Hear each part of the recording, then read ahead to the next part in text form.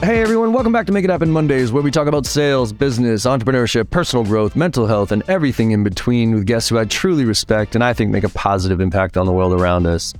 And you are about to get your MBA in macroeconomics, microeconomics, and sales all at the same time with my conversation with my good friend, Dr. Howard Dover, who is the director of the Center for Professional Sales and Sales Coaching at the University of Texas at Dallas. And Dr. Dover's been on the podcast a few times, as a matter of fact, and he always brings incredible insights. And in this one, we get into it because there is so much happening in the world right now that is impacting sales and the future of this profession. We talk about the technology trends and what ChatGPT is doing to the profession. We talk about the education side and how what we're doing in universities, but also how companies are failing sales professionals by avoiding the basics and trying to solve the problem with technology and with, more bodies, quite frankly, and how that's all coming to roost right now. So we go all in on these various topics to try to uncover how to get through this. And the good news is there is some light at the end of the tunnel if you give a shit. So let's get into it. I promise you'll get some value out of this conversation. Let's make it happen. What's happening, Make It Happen family? Big shout out to our partners today, Gong, Vidyard, and Chili Piper. Gong's data is more than valuable. It's cornerstone in any organization looking to collect the data that's going to tell them where they can improve and where they need to spend their time making changes. Vidyard makes it easy for people to use videos anywhere. No matter whether you're sending videos in email or on social media, posting them somewhere, or sending them in a DM, Vidyard has got you covered. Our friends at Chili Piper are so much fun to be around. They make it easy for people to get on your calendar. And every sales rep has got to have this function locked in. It's one of the most important things we can do as a seller. How can I get you on my calendar easily? Chili Piper can make that happen for you. Be sure that you're checking out all these great tools. And now let's pass it over to John to find out who's joining him today. See you soon, everybody. Mr. Dover, welcome back to the Make It Happen Monday podcast, man. Do we have a lot to catch up on, my friend? Yes, we do. It's good to see. I missed my opportunity, so did you. I didn't send you a t-shirt, and I have my Make It Happen downstairs, and I didn't wear it today. So that just means we'll have to do another, and I'll get you that shirt. But I do have mine, thank you. And love it. I said the next time we do this, and then I didn't follow through, man. No worries. We'll do it again. Don't worry. And look, for everybody listening right now, I'm not going to have Dover go through his background because you should know it, but just check him out. Dr. Howard Dover on LinkedIn. He is at the University of Texas at Dallas, director of Center for Sales. What is it? Professional Sales and Sales Coach? Is that what the actual title is? Sales, yeah. Yeah, and really leads one of the top sales schools in the country, which is why I love it, because I've been on a crusade to try to elevate the profession from the ground level, all the way back to my kids' book. But colleges need this education because it should not be the default profession, but too many times it is. So thanks for coming back on, and I'm really looking forward to this conversation. Yeah, what a time to talk, huh? I mean, we were talking even right before this. You said, so, I'm like, yeah, I've never seen it so fucking weird in this industry, tech and SaaS in general. And I haven't. I mean, I've been doing this for 27, 28 years now. And the amount of variables that are going on right now in the condensed period of time is mind-numbing. And I don't know about you, but I mean, look, we both were around when the internet came out, and that kind of evolved. And then when DSL, took over from dial-up, and that was pretty... dated us, man. Well, shit, everybody knows I'm old, so screw it, right? But I mean, and then there was COVID, but quite frankly, there was major things that would happen every 3 to 5 years, and you could kind of expect it. Ever since COVID, it almost feels like things are happening on such an accelerated pace. And I'm wondering if you're seeing the same thing, just from a macroeconomic, but also microeconomic standpoint. Well, I think we have three pretty amazing converging factors hitting us at one time. Number one is we have the first interest rate raising environment in our lifetime. I mean, I remember it in the 70s, but I was too young to really process it. I mean, my mom and dad were upset all the time because things were expensive and said, hey, you got to live with that ugly shirt I bought you. But that's all I remember. Yeah. So in our lifetime, for most of us, this is the first time we're seeing a quick interest rate, aggressive Fed move environment. So that's the first thing. The second thing is we're seeing quantum leaps in tech. And then the third item that we're seeing is kind of this, it's tough to articulate it, but for many, many years, we've over-rotated, over-invested on efficiency versus effectiveness, and we've been able to get away with it. And so that's coming due. So we get three major items coming to a head simultaneously, which is causing a bit of a tsunami. I'd say, and what we're going to do in this conversation, just to let everybody know, we're going to paint the picture of the mess that we're in right now, and it's going to probably look pretty dark, but then we're going to talk on the other side about what we can do about it, because there are opportunities here. Right. And I do think that for the people who are paying attention, there's a lot of opportunity and a lot of potential to really make a difference, and, create an awesome career here. But I mean, with what I'm seeing right now, and this is, we talked about right before we get on, but my thesis on this whole thing is, over the past 10 years in SaaS, we've been able to get away with, like you said, just throwing technology, try to make things efficient. And because it's been such an aggressively grow at all cost environment with VCs dumping money into it, you have all these kids who, we've been trying to solve the problem with tech, okay, and bodies, and it didn't necessarily matter. I mean, you look at the statistics of how many reps actually hit quota these days, and it's going down. So with all this technology, we've actually become less efficient in a lot of ways. And in my opinion, and I wrote this post about, 2 weeks ago, we've lost sight of the fundamentals in sales, right? Like these reps can get away with just, blasting out template emails, droning through demos, leveraging SCs, massive discounts. And they've had this inflated sense of, hey, I'm good at what I do, right? And mind you, all these point solutions have sprouted up, right? Where you have platforms that have features that are good, but then you have a point solution that is not much, but maybe 20, 30% better. And it was okay. Let's use SalesLoft and Gong, right? SalesLoft has call recording, but in the past 10 years, it was like, you know what, we'll do SalesLoft and Gong because we like the Gong call recorder better. And that feature itself is something I don't mind spending the extra money for. So now when everything collapses and we're in a down economy, everybody goes back to platform, right? These point solutions are no longer as needed, or they're the luxury they can't have anymore. And so now you have reps who have very little fundamentals in sales, have been trying to solve the problem with technology and efficiency, selling stuff that most people don't want anymore or are downsizing. And you have, to your point, the tsunami effect. And then you throw in the banking scenario and the interest rates, and it's just this, to your point, like just a massive, massive mess.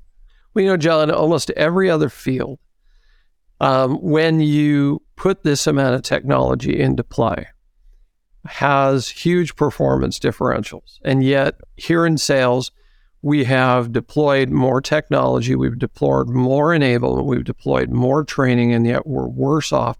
By the way, we were worse off before the tsunami hit.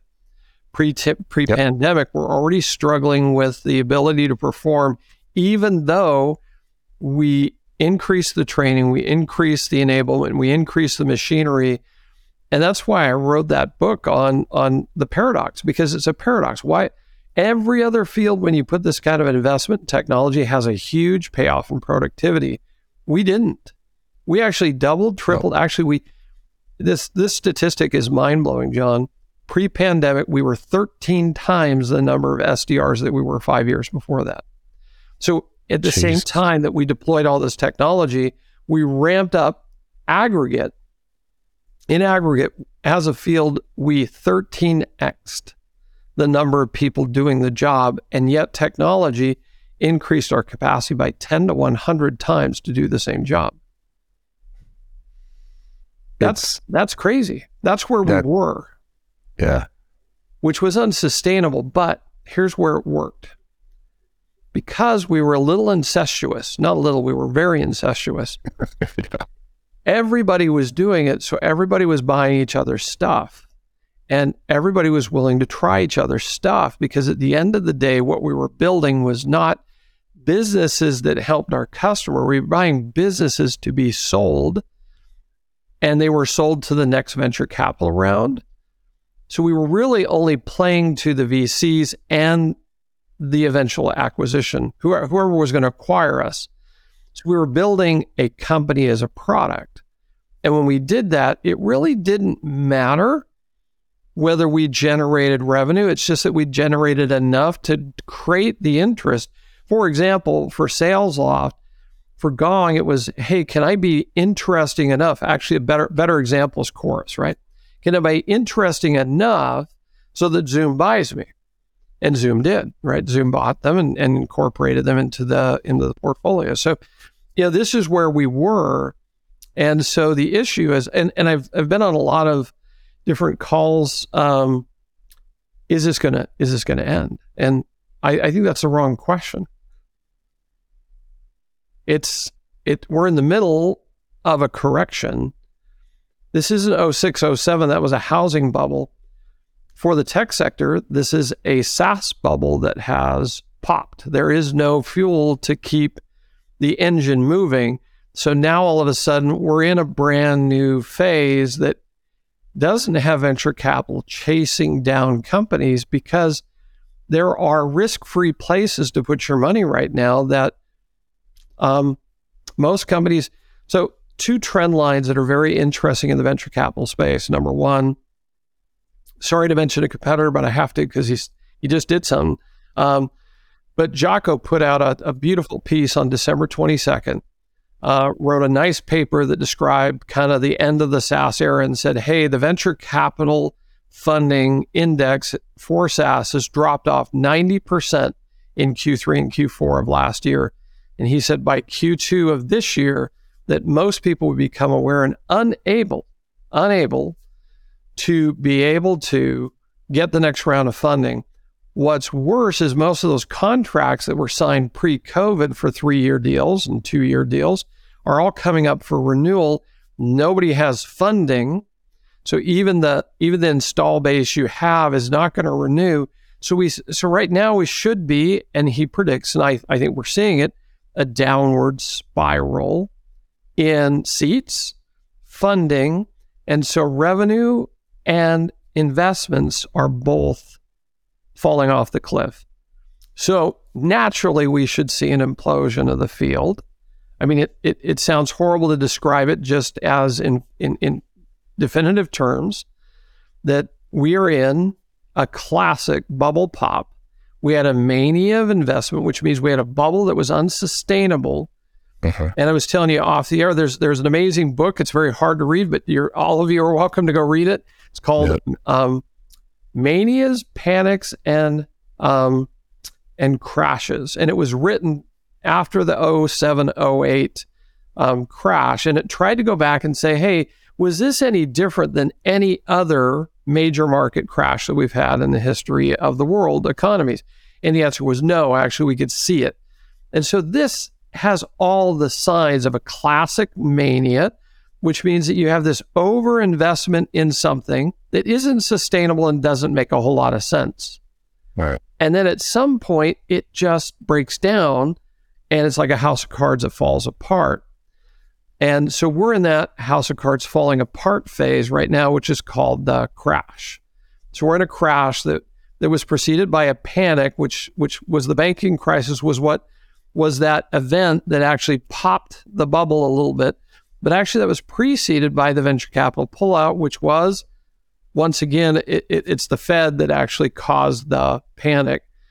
And this was due to inflation, which if you want to go back even further, we're getting very macroeconomic-y, but the fiscal and the monetary stimulus was so massive during the pandemic that we were going to end up with inflation.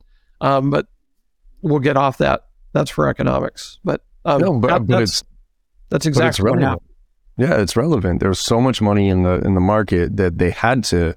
It was inevitable that inflation was going to rise. Yeah, and this balance. I look. I don't understand macroeconomics at the level of why inflation and employment are tied to each other. Maybe you could educate me on that a little bit, but why, if we keep increasing why it's a good thing to increase inflation so we can suppress the job market so that people don't have as much money to spend. Like, I don't really understand. I don't know that anybody wants to increase inflation. So that'd be the first thing. I think the issue was that politicians, both Trump and Biden, they push too much fiscal policy. They put too much money in the marketplace. Yeah. Trump was doing it to get reelected. The economy didn't need the money then. Biden was taking his opportunity to reshape the economy in the U.S. market. The combination of both was way too much fiscal stimulus into the marketplace where it wasn't needed. So if you have too much money chasing too few goods, the only thing that can happen is the price has to go up, right? There's too much money chasing the same goods. Now, the problem is that the Fed was also at the same time expanding its monetary policy sheet. So it had $4 million in quantitative easing. It went to I think it was about trillion. That was, I said the wrong million. That's not a lot. Yeah, sorry. So they had about 4 trillion. They went to 8 trillion. So basically that means they printed dollars, right? They printed more dollars. So now you have two sources of dollars hitting the market simultaneously. The Fed is generating more revenue with dollars in the marketplace, and then the federal government is spending more dollars in the marketplace. So we have just a flood of dollars. I mean, Economics 101 would say, okay, same amount of goods in the economy, but there's double the amount of money in the economy, which isn't the case. But if we double the amount, the only thing that could happen is prices double because the money is chasing the same goods. The only way this works is so the idea to stimulate the economy is, hey, things are going a little bit slow, so we're going to put out some money to then buy some goods so that people go back to work. But if you do that too much, you end up with inflation, which is what we ended up with. And it was a 1-2 punch, right? You had the Fed doing its work, but you had the politicians wanting to say, me too, I'm helping out. What's really kind of weird, and we're actually going to do a briefing with a banker next week at our leadership summit, and that may not time right with this, so you could cut that out if you need to. But we're bringing a banker in because it really doesn't make a lot of sense. The Fed actually hasn't reduced the amount of dollars, even though it's cutting interest rates. So it's raising those interest rates up to make credit less available, and credit is more expensive. So that's slowing down the economy. But what's interesting to me, John, is two things. Fiscal stimulus is still going full board. So the federal government is still pushing out those trillions upon trillions. It wasn't just one time, it's multiple times that we've had the current political environment in Washington spending fiscal money. That means the government's just spending money. It's a little bit like a drunken sailor right now. And so it's couched in the concept of reshaping or retransforming the economy. I'm not going to get into the political side, I'm in the fiscal side. So we're spending money still, but the Fed hasn't reduced the dollars. It's still sitting at 7.8, I think 7.5 trillion. So they haven't really backed off. The monetary is still floating around, and the fiscal is still pushing, and the interest rate. So that's why we've got exactly what we've got. We've got these rising interest rates, but yet we have inflation still going because there's still too much money chasing too few goods, not enough workers, supply chain still kind of gummed up. Meanwhile, the tech sector can't get any money because now expensive. Interest rates have jacked up. Yep. And all of a sudden investors are going, well, I can actually get a pretty safe return if I just go buy bonds. If you don't know about I-bonds, everybody, go check them out. They're pretty amazing. If you're not maxing out your I-bonds every year, that you can, I found out about that. I was so ignorant about it. I found out about it with a high inflation, and it matches inflation for about $10,000 a year for each person in your household. And why would I put it anywhere else? I got 9.5% last year. It's insane. Which was equal to of inflation plus a small little multiplier, right? So, right, people found another place to put their money. All of a sudden, venture capital doesn't have the money. Yep. That's where we're at, John. Those are the technical aspects. I'm not giving you the deep dive because I'm not an economist by trade. I'm a economist trained who's actually selling, which is so oxymoronic. which is why I think you have a unique perspective on this. And so, let's talk about the industry and then let's talk about the individual. Okay. For the industry here, like it's not bottomed out. I think we both agree that this is going to be an ugly year at best. We're round 1 to round 2 at best. Yeah. And so and I want to say focus on the tech and the SaaS, because I do think there's a trickle down effect of the rest of the economy, because it is interesting right now that you're seeing, a friend of mine was like, went out to dinner last night, a really expensive restaurant, and it's on a Tuesday night and it's packed, right? So it's almost like everybody's not acting like the sky is falling. And I always say that the SaaS or the tech industry is almost like the canary in the coal mine, right? Because the trickle down effect that it has on other industries is not going to go unnoticed. And we're watching stuff, let's add this to the equation as far as you said, just the hyper evolution of technology at this point with tools like ChatGPT and those type of things that I think a lot of people are ignorant to outside of tech and SaaS. So let's focus on this industry. Where does that leave these companies who have grown up in this environment? I mean, what do they need to do right now outside of focusing on profitability as much as possible?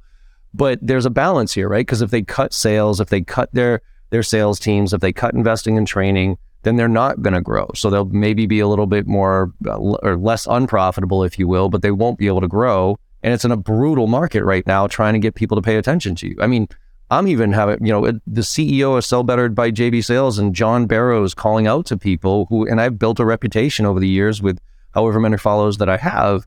It's even hard for me to get, an executive to have a conversation with me about spending any money. So what do we need to do right now as businesses to try to get through this and survive through this?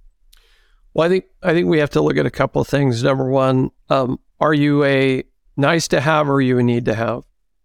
I think in the world that we lived before this, nice to haves got to play. Need to haves didn't. Yeah. So first off, are you a nice to have or you need to have? That's the first thing I'd be asking myself. Second thing, I kind of love the work that Matt Dixon put out. What a timely thing to put out there right now. You really have to be able to assess very deeply, is the organization capable of making a decision? Do they have, I don't want to go back to BANT because, it's a bad place, but I almost want to think about BANT 2.0 a little bit right now, is to say, listen, if they don't have the money, they don't have the money. Right. So you really got to look at, and are they capable of actually making a decision? And some people just aren't. I think there's a lot of new work around personality profiles and how they kind of work with each other and their capability of actually being able to make a decision. And then if I would go down to the individual level, because I know a lot of people watch your podcast, right? And they're probably going, hey, what do I do? And I think first off, you have to be a disruptor in this market. You have to be countercyclical. You've got to upgrade your skill. You've got to be the person who says, I know what everybody else is doing, so I'm going to pattern interrupt. I'm going to be different. And I'm going to have to develop my skills. So you're going to have to invest in selling in the way that it always had to be done, not the way you've gotten away with it up till this point.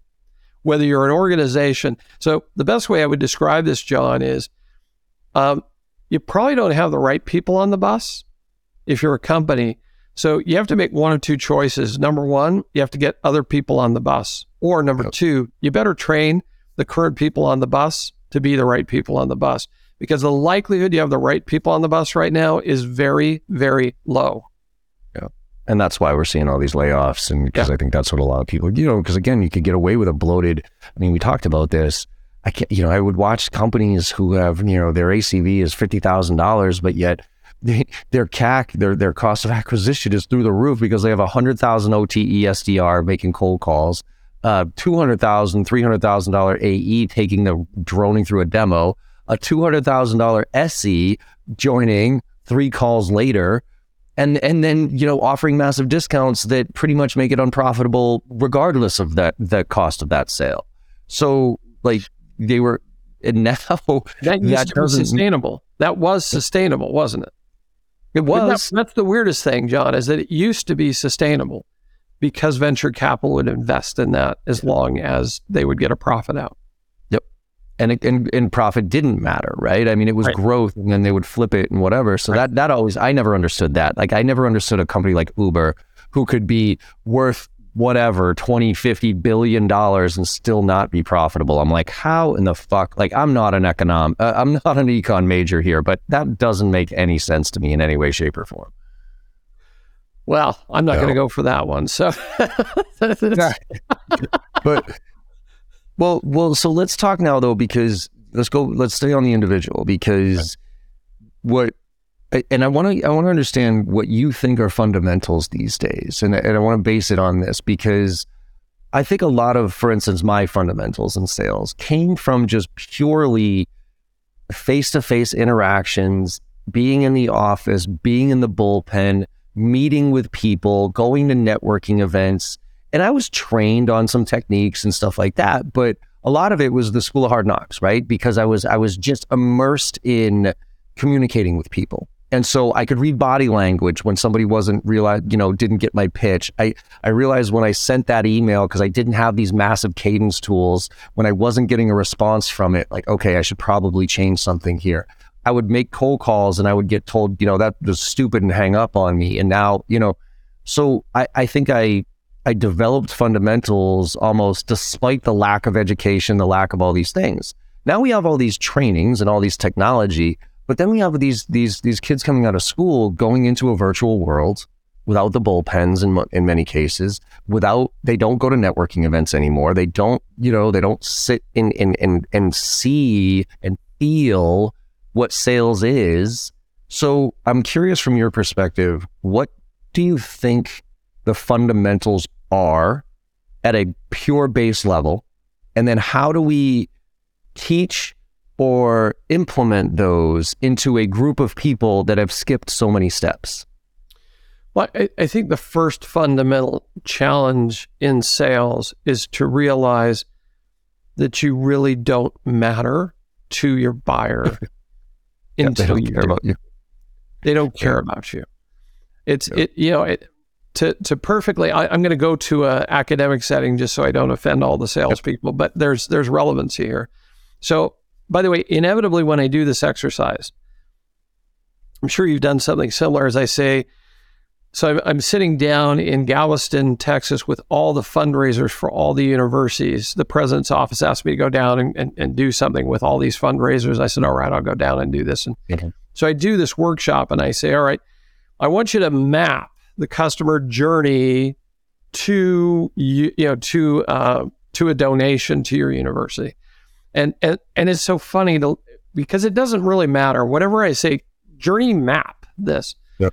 What they end up coming up with is the assault path that I'm going to take to the customer, because the customer is going to show up on my campus and they're going to be so excited that they showed up on the campus, and then they're going to react to my email. Then they're going to come to this event, and then they're going to get this, and then they're going to get that, and then they're going to give me money and it didn't matter what they all explained. I let them all explain. I leaned into whatever they're going to say. And I said, I'm sorry, everybody. When I wake up in the morning, the last thing I'm thinking about is where I went to school. I'm worried about you. I had a grandson 48 hours ago. Okay. Congrats. The number one thought in my head is that my daughter is being discharged from the hospital today. And I was babysitting my other grandson while my daughter was having a baby. Mm-hmm. And now I'm worried about how I'm going to grade this. And then I'm going to worry about how to write. Then I'm worrying about that I got to mow my lawn. I got to rake up some leaves. I got to write. My dog probably needs a walk. And then, I need a budget. And these are the things that are in my life. Yep. I don't think about Brigham Young University when I wake up in the morning and say, gee, I think I should write a check. Yeah. Right? Not even close.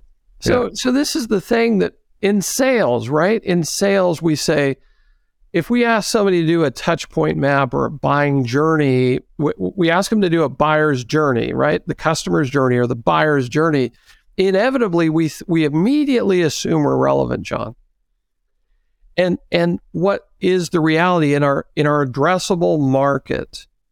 if we were to guesstimate, you and I guesstimate what percentage of our addressable market is actually in active search or problem recognition that I could solve, or that the problem could be solved. So there's the issue of what's the percentage that actually realize the problem exists, and then what percentage are in active search. I'm going to go with below 10%. That's yeah. So we design most of our outreach with the assumption that 90 to 100% of the market understands what we're about to say to them. Instead, 90% of who we're going to talk to hasn't a clue what we're about to talk to them about. So we start off in an irrelevant space. Then if we get into active processes, right? So if I'm in an active decision-making process, we also fail to recognize that that's kind of an internal bombshell to be able to get a purchase decision. And I have a lot of complexity I have to go through. I have a lot of personalities I have to convince. I have to get a lot of consensus around a concept.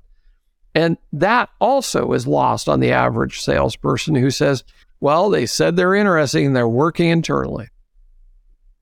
Great. Yeah, well, it's Challenger, it's jobs to be done, it's all these things that are going on in the complexity world. So I think we have problems at the two levels. Number one, outreach is so tone deaf. And then, as you just defined, right, I do a dummy demo, right? Well, okay, but are you helping them buy? Right? Are you helping them buy? That's the thing. Are you being relevant? Are you helping them buy? Those are the skills. We actually did a paper with LinkedIn. This was something that I did with Karen Piesker, was the primary author out of Toronto there at Ryerson University. And we connected with LinkedIn. We looked at data across the world and said, what's the number one skill that is needed in the modern economy? This was pre-COVID when we pulled it.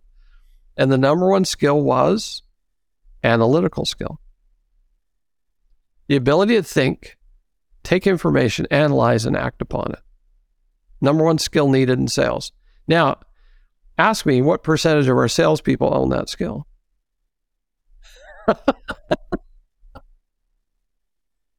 Yeah.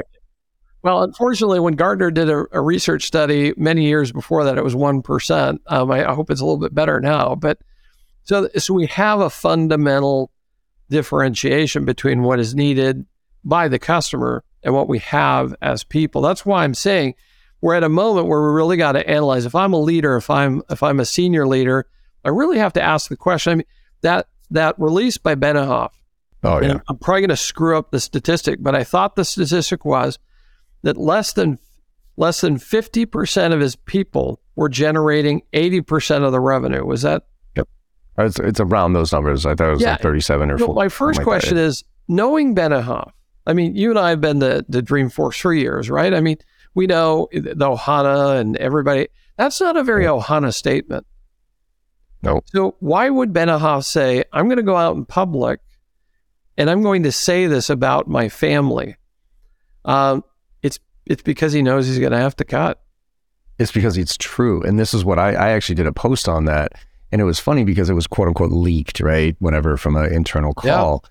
And it was, effectively saying like people who work from home and newer reps are less productive. And everybody was all up in arms about it. Like I saw so many, like how dare he? I'm like, do you think that's his opinion? Like I guarantee you that Benioff has a button that he pushes that says how much more and he didn't say, are you better or worse than they were last year? He said, are they more productive? That is a quantifiable fact that he knows. And so I told everybody, I'm like, look, I'm not going to give Benioff a pass here for being a billionaire and cutting jobs when he could have probably saved them himself and he made some bad decisions as a business. I'm not going to give him a pass for that, okay? But if you're the one getting pissed off about him, telling people that you were on, if you're thinking that was about you, it was about you. Because I promise you, the people who were productive and still got laid off, they understood because they knew 10 of their teammates were showing up on Zooms in their PJs without their cameras on and going out golfing in the afternoons when they could. Like, now you might have been there grinding and doing your, working your ass off, but that didn't piss you off when he said it because you knew it was true. Yeah. And I think that's the challenge, John. I think we're in this rude awakening world. And I think we're in this world in which you're going to need skill. Yeah. And SDR, doing the SDR motion, doing the AE motion didn't necessarily give you the skill to do what's required today. And that's better for me to say it because I don't have a business that it depends on that, because people would be mad at you. But the challenge that we ran into is we really had this perception that the SDR model, I don't dislike the model. I just don't think it's sustainable. It was never sustainable. It really never worked. It's this idea that we take our least experienced person and have them contact the most important people and represent our brand.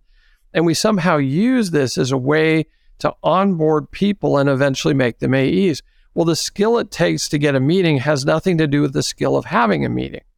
They're two different concepts. And so if you're going to tell me the division of labor is what we're working towards, and this is I write this in the book very definitively with economic arguments to say, well, then you should keep the SDR in the SDR role for 5 to 8 years because, right, they're getting really, really good. The whole idea of the economies of scale and the division of labor is you cut that down so that they get really, really good at that task. And so you get efficiencies. Well, the efficiencies never get played out to the firm because we either promote the person or they leave us. And we know this. Yep. We never get the efficiencies. So, and then this idea that we do that to promote them to AE, well, that's like promoting the top salesperson into a manager, right? Which we do as well. All the time. What's up, everybody? I know you're enjoying this conversation. John does a great job with genuine curiosity on these episodes, and our guests consistently bring the heat. We want to take a moment here and let you know that you've got an opportunity to become better than you were yesterday. And you can do so by gaining access to all of JB Sales content. All of their training, tips, techniques, tactics, and takeaways can be yours for $1 a day. $365 for the year gets you annual access to everything, including our private Slack channel for members only, which you get access to all of us directly 100% of the time, 24 hours a day. And then at the same time, you're going to get access to our bi-weekly Ask Me Anything sessions where you can bring real deals to the table and get the help that you need where you need it. This is very, very important. Sales reps that invest in themselves are often found at the tops of their leaderboards. Join us today and get the help you need to become the seller that you deserve to be. That URL, one more time, is joinjbsales.com. Let's get back to the show with JB and our guest for this week. I've been preaching this for a while because I think it was Tim over at Elation and this model of, I think, there is something, and people hate me for saying this too, but I think the SDR role has its place, right? Just for one reason and one reason only. It's the same reason I talk about cold calling, right? People say, "Oh, dude, nobody cold call," But the reason I still think cold calling is important is twofold. One is it's a marketing thing, right? It's a touch point, right? You leave a positive impression, you leave a voicemail. That voicemail might lead to them looking at your email, and so if you think about just impressions from a marketing standpoint, I think there's a value there for cold calling itself. But also, I think it's an important part of a sales rep's development is to get in and get the ever-living shit kicked out of them for a little while, because there is a grit factor here in sales. And if you do not have grit, you're not going to make it long-term in any way, shape, or form. So it's almost like a trial by fire, where can you take 99 no's out of 100 and keep coming back for more? There is value in that to me, right? But to your point, it is such a small sliver of the sales process that then we take those kids after a year or whatever it is and we dump them into full cycle sales. And if you're not a company like Salesforce, where you have the segmentation of enterprise, mid-market, SMB, and even VSB, very small businesses, when a SDR goes to that environment and then closes to SVB, very small business, okay, that's actually, all right, you can figure that out. It's small cycle closes. right? Yeah, that's And then you can graduate up. Transactional, right? Right. And then you can kind of graduate up, right? But most companies don't have that the amount of customers to allow that to happen. So they put these SDRs into mid-market or enterprise AE roles, and now they have to do full cycle sales, and they fail miserably.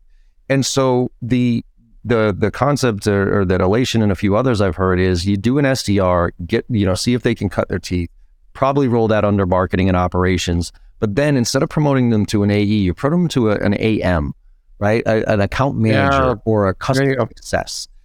And what you do is they then learn how to close, because now it's cross-sell, upsells, and renewals, but it's in a safe environment, right? So it's you don't have to hardcore close. It's not a quota every single month. And they learn use cases. They learn what the client how the client really uses the product and what they were sold and what they were using. And so what happens when you close a crappy client and then have to deal with it. So there's empathy there, there's use cases, there's knowledge. And then you can stay there if you want, because you might like that. But then after that role, then you move to an AE. And now you're empowered with the ability to prospect, the ability to close, and empathy for the customer. So this is it's kind of a mature market company, but at our last summit, the VP of sales for Lennox Corporation actually laid out a mind-blowing concept. So they have a graduate sales academy. So you go into the sales academy for, I believe it's 6 to 9 months. I don't remember the time frame because it moves around, but you come out of that, and you used to come out into inside sales, or you'd be in the parts store. And she said, no, from now on, you come out of the graduate sales school, the first job you have is customer onboarding. They don't have customer success, they have customer onboarding. So you take this client that the territory manager sold, and you do everything you can to get that customer completely immersed into the company and getting all the value they need. You make sure that they connect them to all the assets. And because that ingrains this value of saying, why do people buy from us? And what's our value proposition, and what matters to a customer? And then after you successfully onboard several customers and you get good at it, then she's going to yank you out of there, because she doesn't want you to stay. Now, if you want to stay, you can stay, but pretty much we're going to now have you go customer facing for the first time. You can choose to go inside sales and try to go generate revenue, or you can go over to the parts stores and start servicing customers who are not on contract and try to bring that, right? There's 2 ways to bring in customers. And I just looked at her and I said, you're a genius. Yep. That's smart, right? It breeds longevity. It reduces the churn rate of sales, because the churn rate of sales, I mean, SDR churn rate is off the charts, but then the SDR to AE transition falls off the map because, again, if you've been able to survive with these cadences and blasting out and doing, just basically, robot work, which is why they're all getting replaced by robots. And then you put them into that environment where they actually have to close now. And they're like, whoa. I don't like this. I'm out of here. That's why I don't know if I heard a stat a long time ago. Maybe you can help me out on this one, is that like 3 out of 4 people that get into sales every single year get out, right? Because it's that tough of a profession and they get smoked on it. I don't know if that is true, but I can see why. I don't know either, but so this creates the better question, and this comes back to the right people on the bus. Yeah.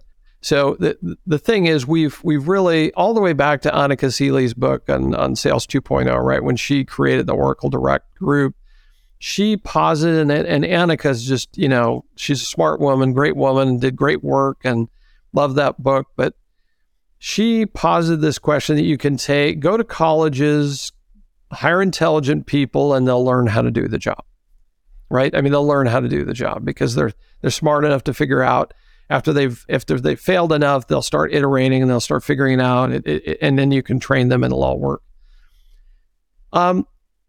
Given the fact that there's over 250 sales programs around the country now, I'm sorry, why would you just go to any university now? Why would you do that? When you can choose 250 universities that kids intentionally say, hey, I think I'm going to go into this thing called sales, and I actually want to figure out how to be good at that. Yep. Get the right people on the bus. Yeah. Get the right people on the bus, because you're going to have. So what I would say to most companies is, if you're going to downsize, you better right size, because What you're doing with your downsizing is you're saying, I got the wrong people on the bus. Because at the end of the day, if you had the right people on the bus, you wouldn't need to downsize because you'd be generating revenue. You need a constant source, a continual, renewable source of sales, trained, productive talent. Either you create that in-house by having programs like with John Barrows, right? Or somebody else out there. You have internal or you have external processes where you can take people, generate them into sales, train people, or you go to the sources where they university sales or experience. There's an interesting study by Florida State that says that's a little dangerous when you take the experienced salesperson against the college-trained salesperson. Who would you estimate, John, and be honest with me, who would you estimate from day one, who does better? I mean, logic says that the experienced sales rep would do better. You are correct. You are correct. Yeah. Yes. However, at 2 years out, 18 months out, there's a crossover, or 2 years out, there's a crossover. It depends on whether it's B2B or B2C. At the 3 year out, it's 2x to 3x differential. So wrong people on the bus, because we hire the people who've been doing, right. yeah. It's the learning curve. Yep. Absolutely. Right. Salesperson who's been always doing it the way that they've always been doing it is either going to be static and or slightly inclined. The sales trained student is on a constant learning trajectory. Yep. They want to be coached. They want to learn. And in many cases, they're learning the most modern concepts. They're not stuck in what didn't work. They're stuck in what is being invented. And so that's kind of interesting. And what's possible, right? And so, yeah. Look, I mean, I'd love to keep going on this, but talk a little bit about, before we wrap up, talk a little bit about this book, why you wrote it, what's in it, and why people should read it today. Well, I think what I was looking at is, as technology, I was talking earlier, most industries, when we deploy this amount of technology, we have massive productivity gains. And you and I went to the same conferences back, 7, 8, 9 years ago. So we get these companies that would come and talk about point solutions or even comprehensive solutions and say, hey, in the test case, we had an 8x performance bump. We had a 10x performance bump. And so to me, I would say, well, okay, if I can get an 8x or 10x performance bump, then I should reduce the amount of headcount, right? But instead, we didn't reduce the amount of headcount. We actually increased it by 13 times. So I said, wait a minute, this doesn't make sense. There's something going on here. And so I started realizing there were two types of companies. And really, there's two types of salespeople, but let's start with the two types of companies. The classic sales machine, which does incremental change, does a little bit better and automates. They automate for the purpose of efficiency. They never focus on effectiveness. And then there's the companies that start with effectiveness and then deploy efficiency.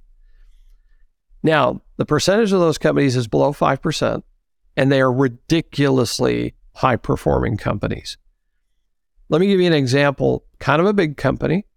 Went over to Southwest Airlines and talked to them about working with our program. And to be honest with you, John, they don't need me, which is really depressing because, they retain almost all their salespeople.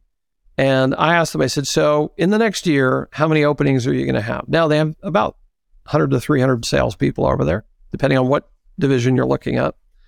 Entry-level positions, though, sitting in the 100 below 100 space. And I said, how many salespeople are you going to need in the next year? And they looked at me and they said, I think 3. And I said, oh, okay. I said, okay, and why are you going to need 3? They said, well, we got a couple that we think we're going to move into a different sales role. So we're going to promote them. And so we're going to have a couple openings. And then we think we're going to add 1 headcount. And they said, and how's performance going? Oh, we're growing great. We're hitting our numbers. We have a great trajectory. We're expanding our sales. And that's a world-class sales organization. Now this is kind of freaky cool. You ready for this? So I'm sitting in the sales floor right over on the other side. There's the analytics team that's supporting the sales floor that's actually doing all the operations research and literally looking at the machinery and trying to figure out how to make them more productive. Listen, I'm going for effectiveness and I'm going for efficiency simultaneously. And this circles all the way back to fundamentals and then leveraging technology to expand those fundamentals versus leveraging technology and missing the fundamentals. It's the exact same thing. We tried to over-index on efficiency and we forgot about effectiveness. Yes. And effectiveness to me is those fundamentals that we need to get back to, and we need to get back to, and you phrased it in a lot of different ways. I call it the give a shit factor. You have to give a shit about your career, about the clients that you talk to, about everything that you do. And you have to be genuine about that care. Otherwise, it doesn't work. And that's where I think a lot of people are right now, is that they don't give a shit. And they've been under this false sense of security that this technology has been able to do, that they're the reason they've been successful, not the technology, not the thing that they're selling. And now a lot of them are starting to have that crisis of conscience here to realize that, I might have skipped a few too many steps here. So given that 90% plus of the market is sitting in a classic machine that's blowing up at the moment, you have to do, if you're an individual or an organization, you have to make the following decision. Number one is, I either need to hire sales disruptors who know how to move in the modern economy, or I need to become one. And that's the thing. And if you do, you'll break that paradox. If you don't, you're living in the sales innovation paradox. And that's why I wrote the book, because it didn't make sense to me, John. I tried to understand it and flush it out, and then say, how do we become disruptors? So, yeah. Awesome. All right, my friend. Well, we got to finish things up here. And you still there? There we go. Cool. So tell people where they can find the book, where they can connect with you and everything else.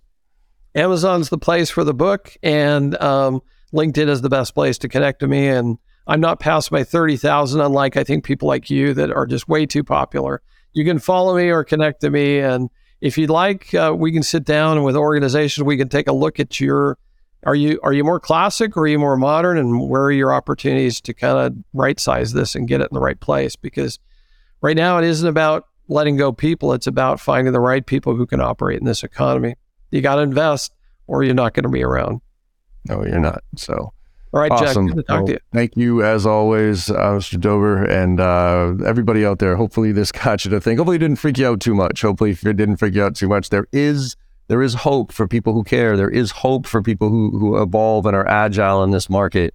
You just got to stop going through the motions. And so, look, no matter how bad you think your day's going or how do you think it went, go out there and make somebody smile today, because no matter how bad it is, if you make somebody smile today, you know you had a good day, and the world needs a lot more of that right now. So thank you all for listening, and I will see you on the other side. Thank you so much for your time today and listening to the podcast. I hope you enjoyed the conversation as much as I did. With your support and our incredible guests, we're one of the top sales podcasts in the industry with over 1 million downloads, and I can't thank you enough. To keep the momentum going, if you could go to your favorite podcast platform and leave us a 5-star review, I would greatly appreciate it. In return, I will answer any question that you have on Instagram. Hit me up there at John M as in Michael Barrows with a video question or a DM, and I will get right back to you, I promise.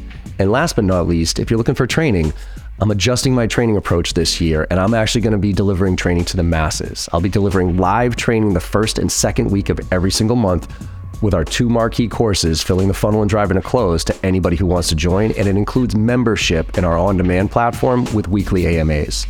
So you can go to jbarrows.com/open to check out the details. Thanks again, and have a great day.